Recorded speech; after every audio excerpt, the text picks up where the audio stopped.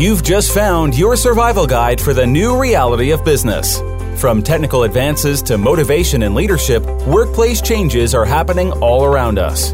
How can CEOs, leaders, and managers accelerate talent development, reshape culture, and succeed with purpose?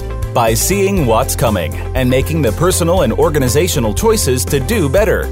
Welcome to the Future Proof Workplace with Linda Sharkey and Morag Barrett. Hi, welcome to Future Proof Workplace. Thank you for joining us again. And we are testing the limits of technology this week. I'm in the West Indies, and Morag, I believe you're in Colorado, correct? I am indeed. And our guest, who we'll introduce very shortly, I believe is in North Carolina. So we are challenged from a technology perspective, but somehow or another it's going to work. So what have you been doing this week, Morag, from a future-proof perspective? Well, I have been working with a cybersecurity firm to invest in the next generation of leaders.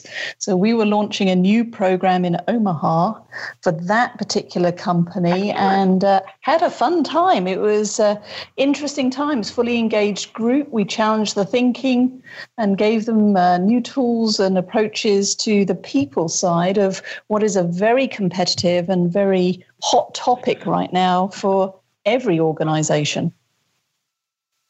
Yeah, it's so true. As I'm seeing this where I am, I've been doing a little work here on the future-proof workplace, and it really is the people side that makes the difference. And you and I both know we have that survey, the quick quiz that we do, and the adaptation of technology is still something that frightens people.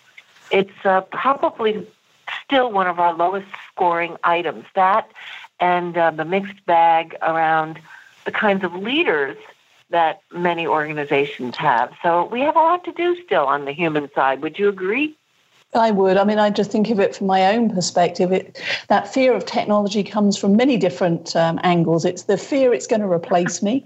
It's the fear of they all look the same. What happens if I pick the wrong one? I remember my parents being avid fans of the Betamax video recorder, and we know what happened to that. VHS won out. And then there's I bought it, like those fancy smart whiteboards that everybody had a few years ago, but nobody dared use because they were worried about breaking it. Right. And it's so interesting. We had, when I was at Hewlett Packard, and we had these panels that, so you could talk to people just like you were in I forget what they call them, but very expensive. And they became obsolete within, I would say, about a year, 2 years. Mm-hmm. So I feel sorry for the companies that bought them. And here we are trying to jerry-rig, technology that some of us are very much used to and other parts of the world really are not. So I think that helps us lead into our guest today. And it was so exciting. I was at, and you've heard me on the show mention a number of times, at the 21 Jobs of the Future conference where I met our guest today. And it's so interesting because a lot of those jobs for the future are people-oriented jobs, walker-talker, healthcare, some other kinds of things that people are going to need as they move forward. But I met a wonderful person, Vivek Wadhwa. And Vivek is with us today, and he is the Director of Research and Commercialization at the Pratt School of Engineering at Duke University. Brilliant thinker. He was named one of the top 40 thinkers and influencers in the tech world. Just a few of his many accolades. He's written a recent book called Driver and the Driverless Car, How Technology Choices Will Create the Future. Many thought articles that he's written, and, he's a great entrepreneur, and I think we're going to have a wonderful discussion about the world of work as AI takes over. So thank you, Vivek, for joining us. It's great to be here. I'm calling in from Silicon Valley. I'm now at Carnegie Mellon University in Silicon Valley. Oh, right. Right. Oh, you know what? I knew you were at Carnegie Mellon, and I looked up your Wikipedia, and I said, Right. did I make a mistake there? I was pretty sure he was at Carnegie Mellon. Wikipedia is out of date. It's out of date, so no one updates. I'm not allowed to touch it, so I don't. Isn't that the irony? Oh, You're the expert of you, Vivek, and you're not allowed to update your own Wikipedia page. I've heard that story before. That's true. I know. Well, you know what's so funny? Vivek, you need to update your LinkedIn, your Wikipedia. Now get with it. You know, you're this big tech guy. Come on. Maybe you can help me. I mean, I don't know what to say. Right. Well, you know, no matter how much technology we have, we all have gaps in our capability, for sure. At least exactly. I know I do. So I tell you, I wanted to, a couple of things Morag and I both want to explore with you, and I just kind of want to set the stage. I know you're an entrepreneur, and you're doing these wonderful things in India with your new healthcare product. I definitely want us to start talking about that.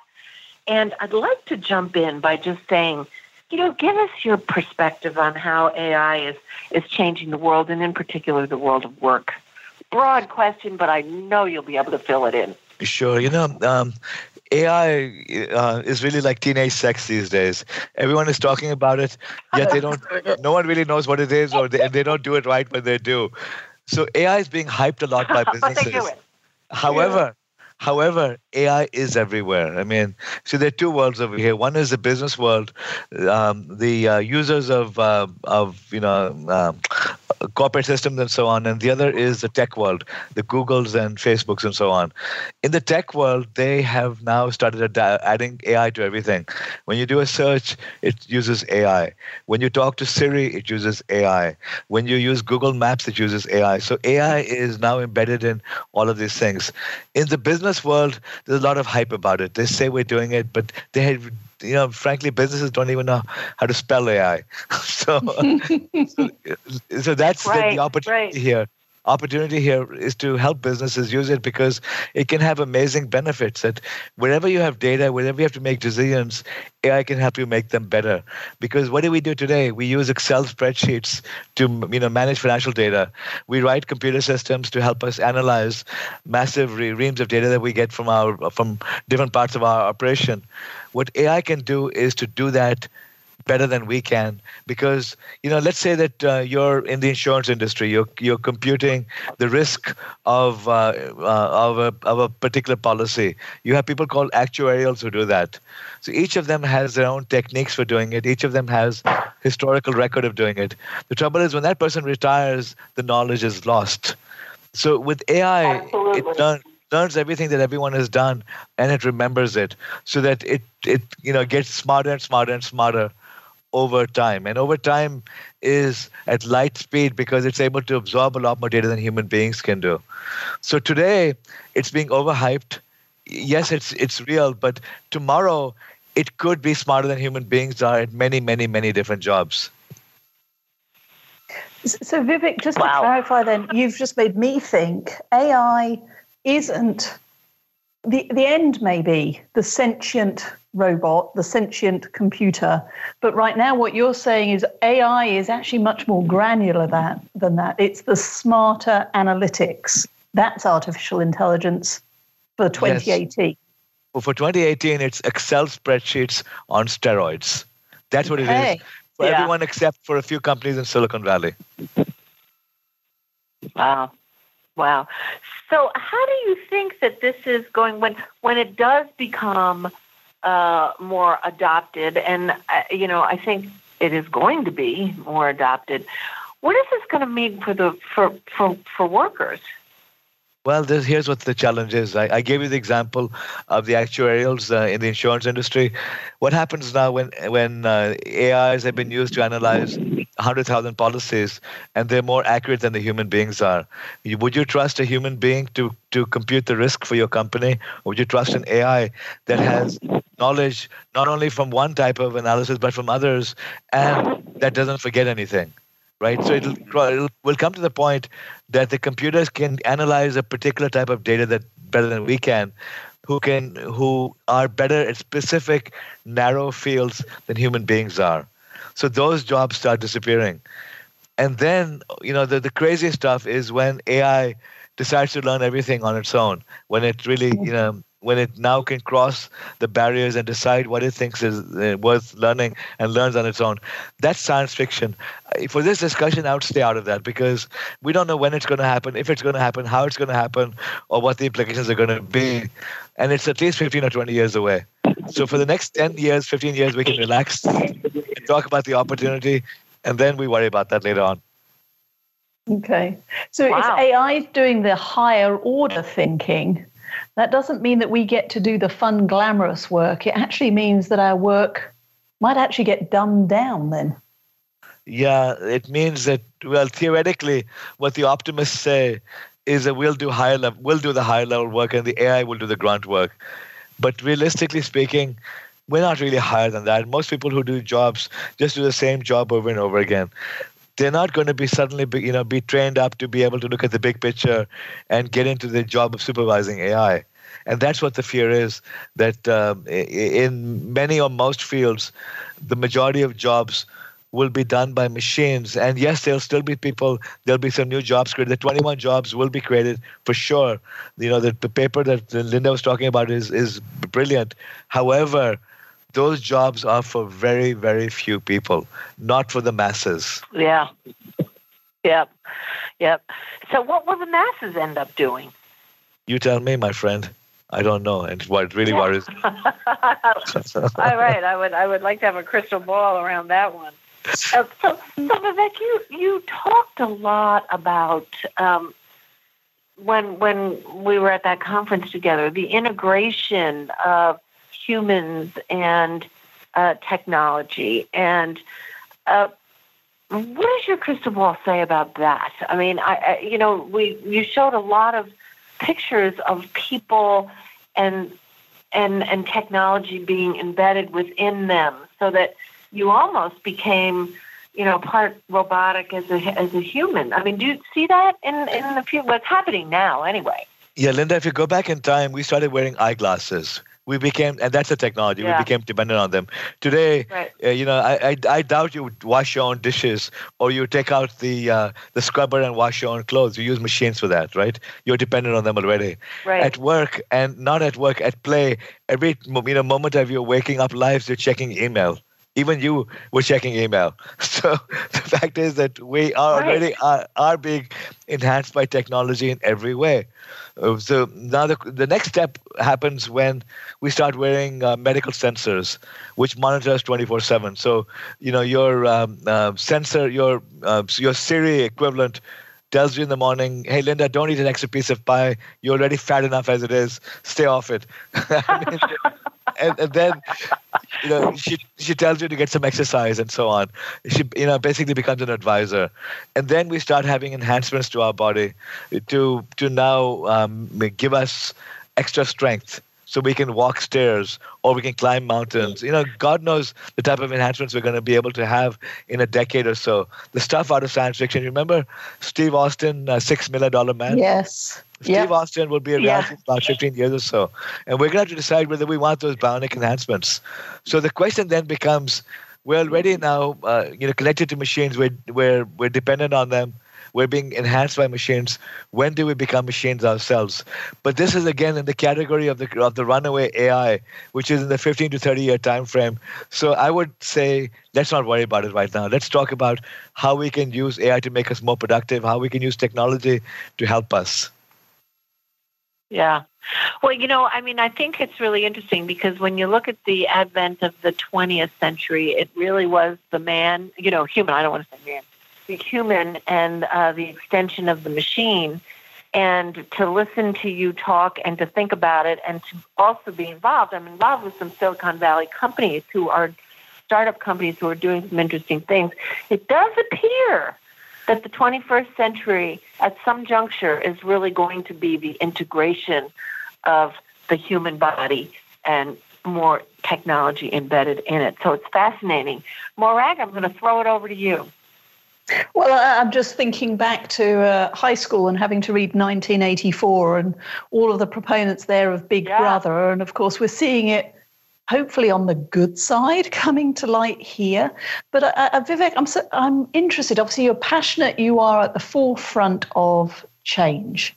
What has most surprised you about the resistance to these ideas from either the general population or business? You know what? I'm not surprised at the resistance because you expect that. What I'm surprised at is the ignorance that people don't know it's happening. Linda just talked about surveillance in 1984. We don't have to realize that everywhere we go, there are cameras now. And in the last year and a half or so, there was a switch that was flipped. Suddenly, the ability of these cameras to recognize our faces exceeded that of human beings. Facebook, when you post an image on Facebook, it knows who you are. And it's more accurate at recognizing the faces than we are. In China, they've taken it to the extreme now. China has better recognition technologies than are commercially available in the United States. In Kentucky Fried, they're now rolling out these machines, these cashiers, where you go, it recognizes your face, and it says, you had this last time. Would you like to order it again? It's keeping track of who you are already. The government is setting up cameras everywhere to create social scores on people. In other words, if you were good, if you called your parents up, if you broke the law, if you followed the rules, the government is keeping track on you. 1984 is already here in China, except you haven't seen the dark side of it yet. They're gathering all the information and they're monitoring you, they're watching. In certain parts of China, they now have cameras where it is 1984, where you're seeing Big Brother watching you, and Big Brother will kill you if you cross the line. So this is already happening. In the USA, we haven't sort of crossed those lines yet because we're still limited by laws and understanding. But the fact is that all of these things are possible. Our smartphones, our iPhones, our Android phones keep track of everywhere we go. Apple knows who your friends are. Google knows exactly where you've been, what time you wake up, when you go to the bathroom, how long you shower for. It knows when you're stressed because by judging your activity levels, your movement, by judging the tone of your voice, these companies know our emotional state. They know that today. It's Big Brother already happening. Vivek, it's fascinating and scary. Thank you. We're about to go to a break. Yeah. To everybody who's listening, 1984, it's here. And we are discussing with Vivek Wadhwa, who's a fellow at Carnegie Mellon University's College of Engineering, the impact of artificial intelligence and technology on the world of work, not just in the future, but right here, right now. Do stay with us, and we'll continue the conversation after the break. Ever wondered if your career will last? Will your job be around in 10 years, 5 years, or even tomorrow? The Future Proof Workplace with Linda Sharkey and Morag Barrett gives you practical tips and tools that are not only fact-based and proven to make you a better leader, but will also ensure that both your organization and career are future-proof. Linda Sharkey and Morag Barrett are sought-out keynote speakers, leadership development and organization experts, and they can help you future-proof your career. To learn more about everything they have to offer you and your organization, visit futureproofworkplace.com. Welcome back. We're talking to a leading thinker in the field of technology, Dr. Vivek Wadhwa, and we are talking about, the adaptation of artificial intelligence and the impact and the fact that we have hit, 1984, and it is here. And I think, Vivek, I heard you a couple of times say, Star Wars is the reality. It's not it's not the future. It also is here today. So my question for you is, given the capability of watching people away and knowing everything about them, and I see that even on my phone. I get these messages because I've logged into something, and all of a sudden they know that. What are the ethical and sort of moral implications of this, and what are your thoughts on that? In every field of technology, there are a lot of issues here. My last book was Driving the Driverless Car, which is what we talked about earlier. My next book actually took a detour. It's the title of it is "Your Happiness Was Hacked." How the tech industry is taking control of of us and how we need to fight back. The book looks at the dark side of technology. The fact that, social media in particular, social media was supposed to bring populations together. It was supposed to make the world a better place, a friendlier place. It's supposed to uplift us, educate us, and so on. But if you look at what Facebook and Google and Twitter did, for example, they weaponized social media. They started gathering so much information about us that they were able to sell us to other companies to micro-target us. Facebook helped sway the elections by allowing foreign governments to micro-target voters in different parts of America. Twitter is spreading misinformation. Google also, anyone is for sale. It'll serve up ads to anyone, anywhere. And the question is, and if you look at all the research about it, what the research shows is that overall we become unhappy. That's making us miserable. Like technology isn't doing what it was supposed to do. It's ripping societies apart. It's increasing teen suicide. It's increasing depression. Every metric you look at, it's done worse for us. So what the tech industry did was unethical. That these companies wanted to get filthy rich. They wanted to minimize their costs. So they used AI to mine our data, and they did this, recklessly. Now they're selling us out. So the fact is that the tech industry has crossed the line, and we need to figure out how to rein it back. So that's what the book is about. It talks about exactly what's going on and how we need to use technology in a wiser way, and what policies we need to create to rein the tech industry in. So this is just in social media. In everything else, gene editing, for example, we can now edit genes. The technology is called CRISPR, CRISPR. Right. Now, the United States is being very cautious with it, but China, last week there was a Wall Street Journal article which said that 86 people in China have already had their genes edited. Wow. They modify them. They're editing embryos. And most people are not even aware that we can edit embryos now. The Chinese are already doing experiments to create superhuman beings using gene editing. So this is the type they've already done it for animals. They've done it with plants. So this is already happening, and we're not even aware of it. So ethical, are you kidding? I mean, we've already crossed many lines and people aren't aware of them, but this is happening over and over and over again with every technology. Yep. So what do we do? Is it too late to put this genie back in the bottle? Great question. Would we even want to? Right. But how do we move forward? Well, this is what my two books have been about. I don't know, you can put the genie back. Yeah, in Driving the Driverless Car, the message of the book was that, look, we have a choice right now, that we have the ability to create Star Trek, the amazing future we saw in science fiction of unlimited food, unlimited energy, unlimited education, perfect health, 3D printed everything. So all of our wants and needs being met. We have the ability to do that right now. The dark side of it is that because we're not sharing the prosperity, because we're misusing technology, we could also create the dangers of Mad Max. We could create the dystopia that rips societies apart, and we could go to hell in a handbasket. I mean, this is also possible. Yeah. And the book tried to educate people on what's going on and said, look, it's up to us to learn this. It's up to us to tell our policymakers what we should be doing over here. That's what Driving the Driverless Car is about. The next book looks at one specific, technology, which is social media and our use of the internet, our use of email, how we're using technology, why we're using it, and it basically prescribes how we need to take control of it so that we can live happier lives. So, and the next book I'm going to work on right after this is about the jobless future, because I am indeed worried that technology will take jobs away. And the problem is, what do we do about it? We can't stop technology. We can't stop the rise of AI. So in the interim, my advice to the listeners is to learn technology and to use it to enhance themselves so that they can be leading the change rather than being its casualty, because we got to learn it. It's just like when Excel first came out. If you didn't learn how to use Excel or Word or learn how to use email, you're not going to be listening to this broadcast because you're unemployed.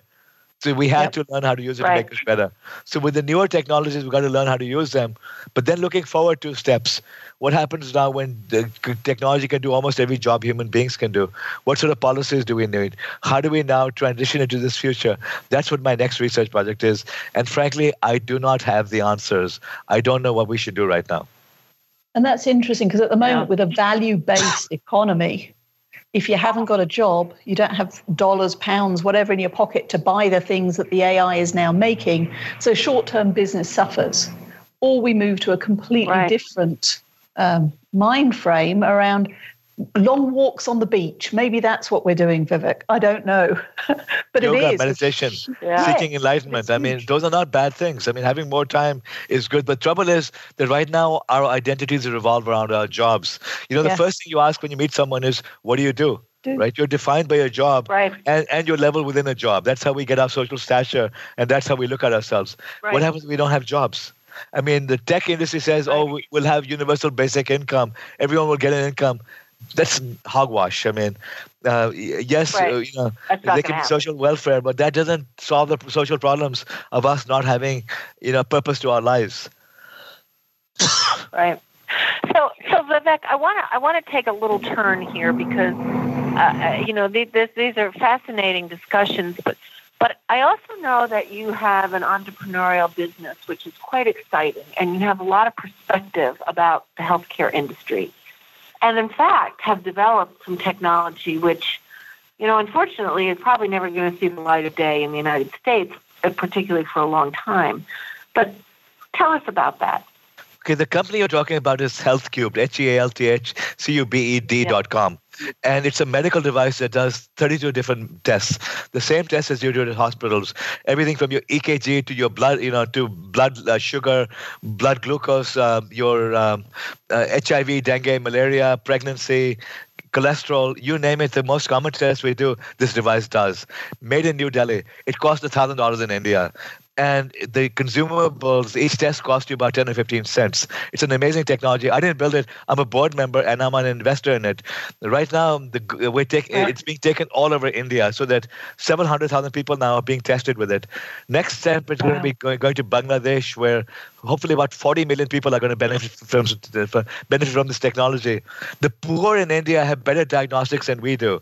These hundreds of thousands of people who are being tested with this technology, all they have to do is go on their smartphone and they can have their complete medical history on their smartphone. Today they have this already.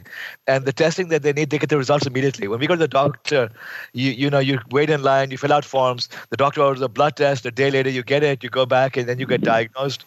These people get diagnosis within 15 minutes or so using this technology.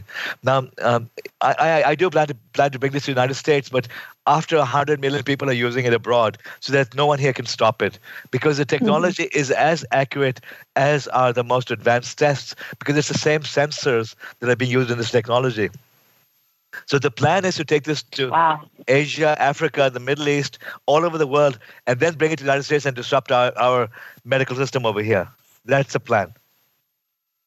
That's inspirational. That's a good use of technology. Absolutely. Very, very good. And you know what it's doing is it's bringing to the mass population and a poorer population the ability to have top level diagnostics that they never had before. They probably never had an opportunity to know any of these things before. Yes, PBS NewsHour did a segment. PBS NewsHour, August 31st, they did a segment about the jobs and the future of jobs on the brink. In it, they had a video of my using HealthCube at home. The fact that I could do the same test at hospitals and get the results immediately at home. If your readers want to learn more about it, they can watch that PBS NewsHour clip as well. Yeah, that's great. We will. I'm sure our listeners will key into that. So I know you have some very strong feelings of why this is probably not going to come to the U.S., and also you've obviously got a strategy of going to other countries before you even bring it here. Why do you think something like this cannot and has not been adopted by the United States? Because if you can get your own diagnosis, you don't fall sick. You don't fall sick, you don't need doctors as much as we do today. Now, that's the sinister side of me saying that. But more realistically, it's a fact that the wet labs, the people who do the diagnosis are going to be threatened, so they're going to try to stop it. They're going to find every fault with it. The moment the technology is misused, there are going to be lawsuits about it. The doctors will feel threatened because if you have your own medical records on your smartphone, you don't need them anymore. Try getting your medical records from your doctor. You're going to find you have to fill out forms. They make every excuse in the book, and then they mail you back printed copies of your EKGs or whatever you want. They make it miserable for you to shift to another doctor because that's their livelihood. With your medical records being on your smartphone and getting instant testing done, you could see a doctor anywhere in the world. You don't have to pay, the doctors their fees over here. You could see a doctor in Asia, in South America, and pay them by the minute, $1 a minute perhaps, and they look at your diagnosis and now immediately they prescribe, they tell you what to do to improve your health. We will need our Western doctors less if we do that. So the establishment will fight something like this. I'm loving this. Vivek, I appreciate it. We're coming up on another break, and you're listening to the Future Proof Workplace radio show with Linda Sharkey and Morag Barrett. Our guest this week is Vivek Wadhwa, a distinguished fellow at Carnegie Mellon University's College of Engineering. And if you're only just entering now, we are talking about the realities, the upsides and the downsides of technology and how that's impacting the world of work. Stay with us for more exciting conversation. We all know that leaders who build talent, care about their people, and create healthy organizations are the people that others want to work for and with. Raise your own bar and future-proof your organization with the Future-Proof Workplace. Whether you're a CEO, manager, or just trying to survive the chaos, the Future-Proof Workplace is your wake-up call because, let's face it, the future is now. Linda Sharkey and Morag Barrett are sought-out keynote speakers, leadership development and organization experts, and they can help you start future-proofing your organization. To learn more about everything they have to offer you and your organization, visit futureproofworkplace.com. And welcome back to the Future Proof Workplace radio show with Linda and Morag. And our guest this week is Vivek Wadhwa. And we're talking about the impact of technology, the ups and downs. So Vivek, you've given us some of a look behind the curtains, the downside. Is there any good news in this? There's a lot of good news because, having our wants and needs met through technology. In other words, I gave you the example of HealthCube just now. Imagine being able to now live in almost perfect health. Not only do you get diagnosed, but you also get treated using advanced new technologies, and we don't get sick in the first place because we can prevent that. Imagine now being able to have inexpensive clean energy, because another thing which is happening is that the cost of clean energy, solar and wind in particular, is dropping on an exponential scale. Move forward about 15 years or so, you're talking about almost unlimited clean energy. I don't know why people can't see the obvious here.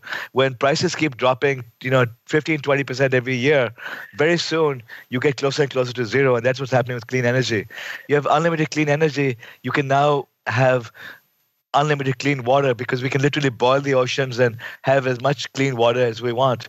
You can also now have self-driving electric cars that cost practically nothing because the cost of energy is practically zero. Also, the cost of batteries is dropping exponentially. So imagine in the year 2025 being able to buy a self-driving electric car that can travel about 100 to 200 miles, which costs $15,000.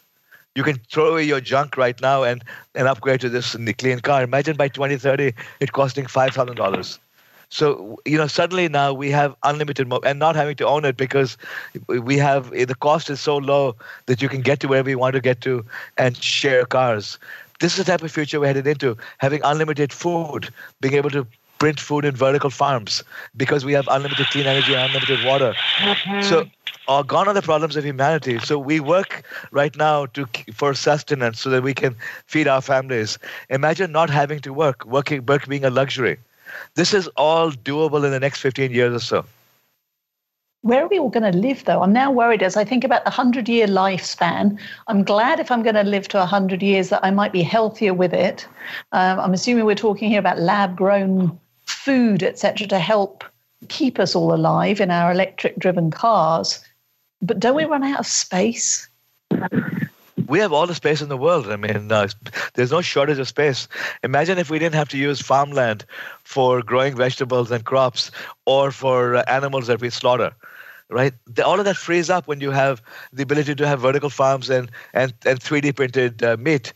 So we could have all the space. We could use that land for living if we wanted to. And imagine being able to 3D print houses. This is not science fiction already. I mean, there are companies all over the world that are 3D printing buildings, but it's still slow and cumbersome. Move forward 10 and 15 years, and you'll be able to print very sophisticated structures very fast for a very low cost.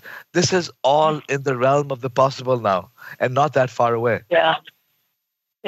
Wow. And you also see, connectivity. I was off for a while, so now I'm back on. So sorry about that, guys. But, what about all this stuff about making beef and meat?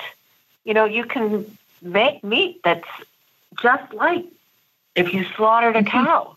I mean, think about the impact that's going to have. Exactly. It's still very expensive, but costs are dropping at a rapid pace, and we're about a decade away from having to worry about whether we'll eat it or not.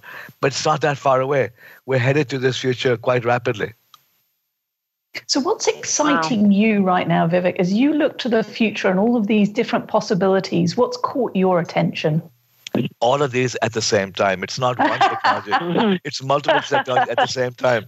I'm really optimistic that we'll get over it and we'll build a Star Trek future. It's not going to be easy. It's not going to be pretty. But despite all the ugliness, we will eventually muddle our way through and create the future we saw in Star Trek, except it's going to happen 300 years ahead of schedule. And that we will be able to uplift humanity. That's what my dream is, or my hope is. That's what the optimistic side of me says. So despite the research...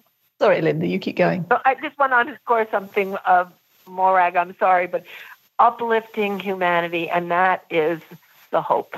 That is the hope. Go ahead, Morag. Well, it was a similar thought. The idea of your new book, which is coming out in June, which is Your Happiness Was Hacked, Why Tech is Winning the Battle to Control Your Brain and How to Fight Back. The fact that I heard there was the uplifting piece, the bringing us together versus the disconnection that seems to be happening and rampant right now. Yes, that's the dark side of it. I have to moderate myself because when I get too excited, I suddenly begin to realize how, everything is being abused and how technology is being hijacked by certain people, how the gap between the haves and the have-nots is growing wider. I mean, if you look at America, if you look at Brexit, if you look at what's happening worldwide, the rich are getting richer, the poor are getting poorer. Or the poor, maybe they're not getting poorer, but they're staying constant. And they're getting left out, they're getting angry. If we continue on this path, they're going to basically want to burn down the businesses we have because, they're being left out. So this is a big concern that we cannot leave the world's masses out. We have to share the prosperity we're creating. We've got to figure this out.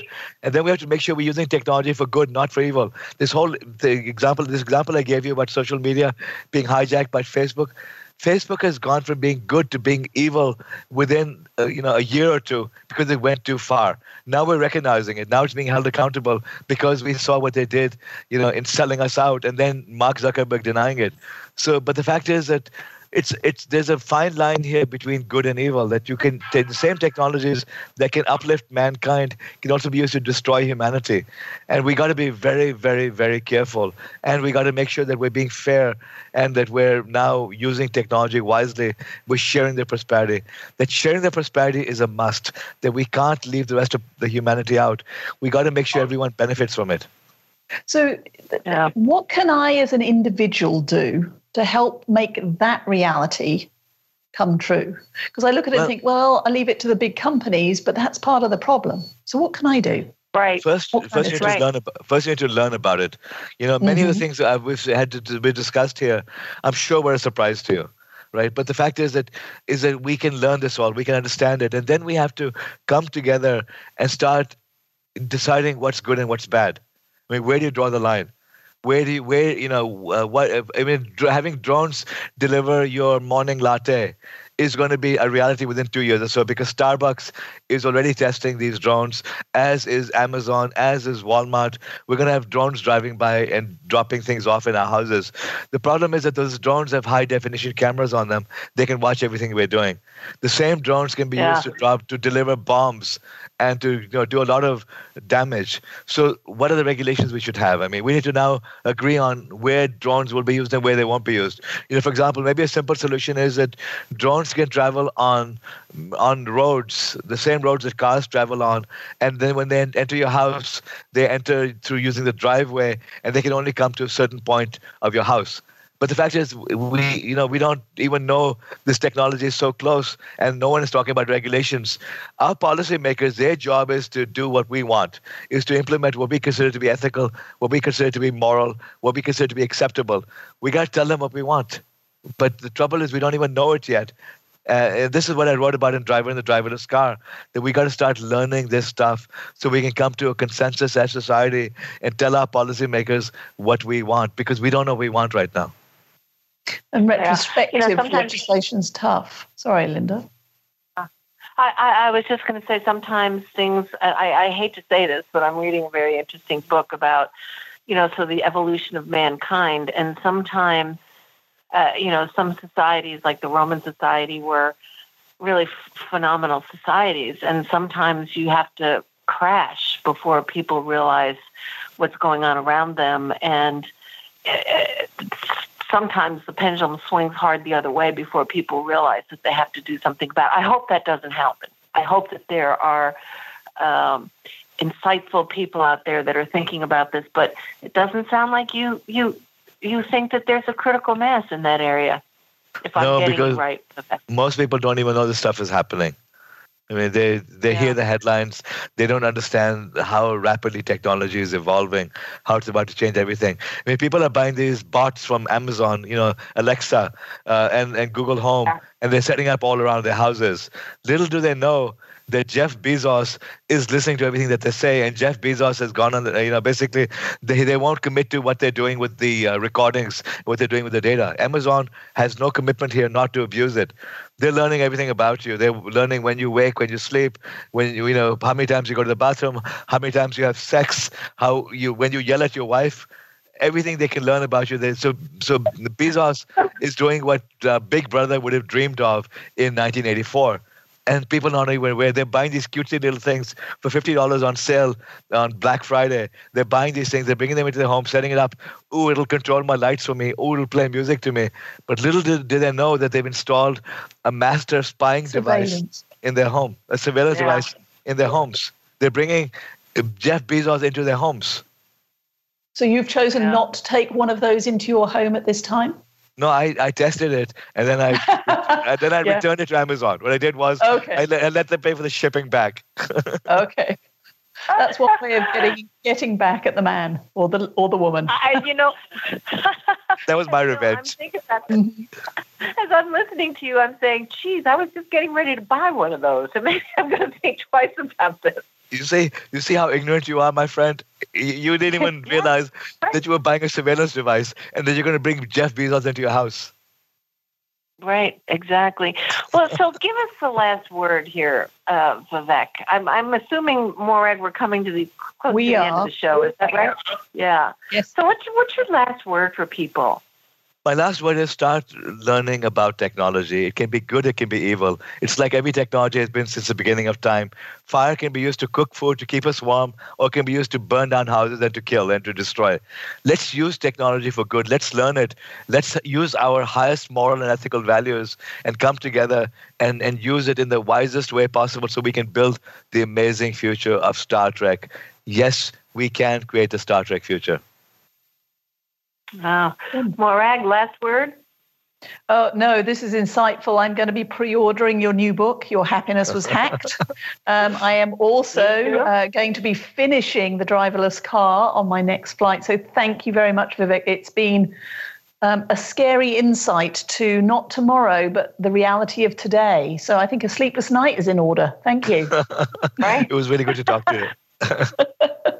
I loved you when I met you, Vivek, and it's just an exciting conversation, the good and the bad, and we have to know both. So thanks so much for being with us. We really appreciate you taking the time. The honor was mine.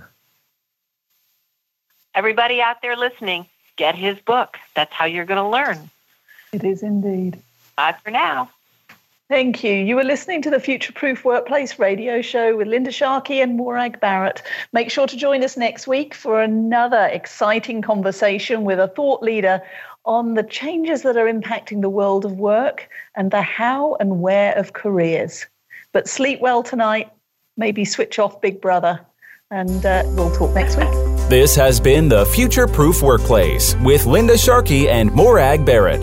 To learn about the hosts or to get more resources on future-proofing your organization, visit futureproofworkplace.com. Thanks for listening.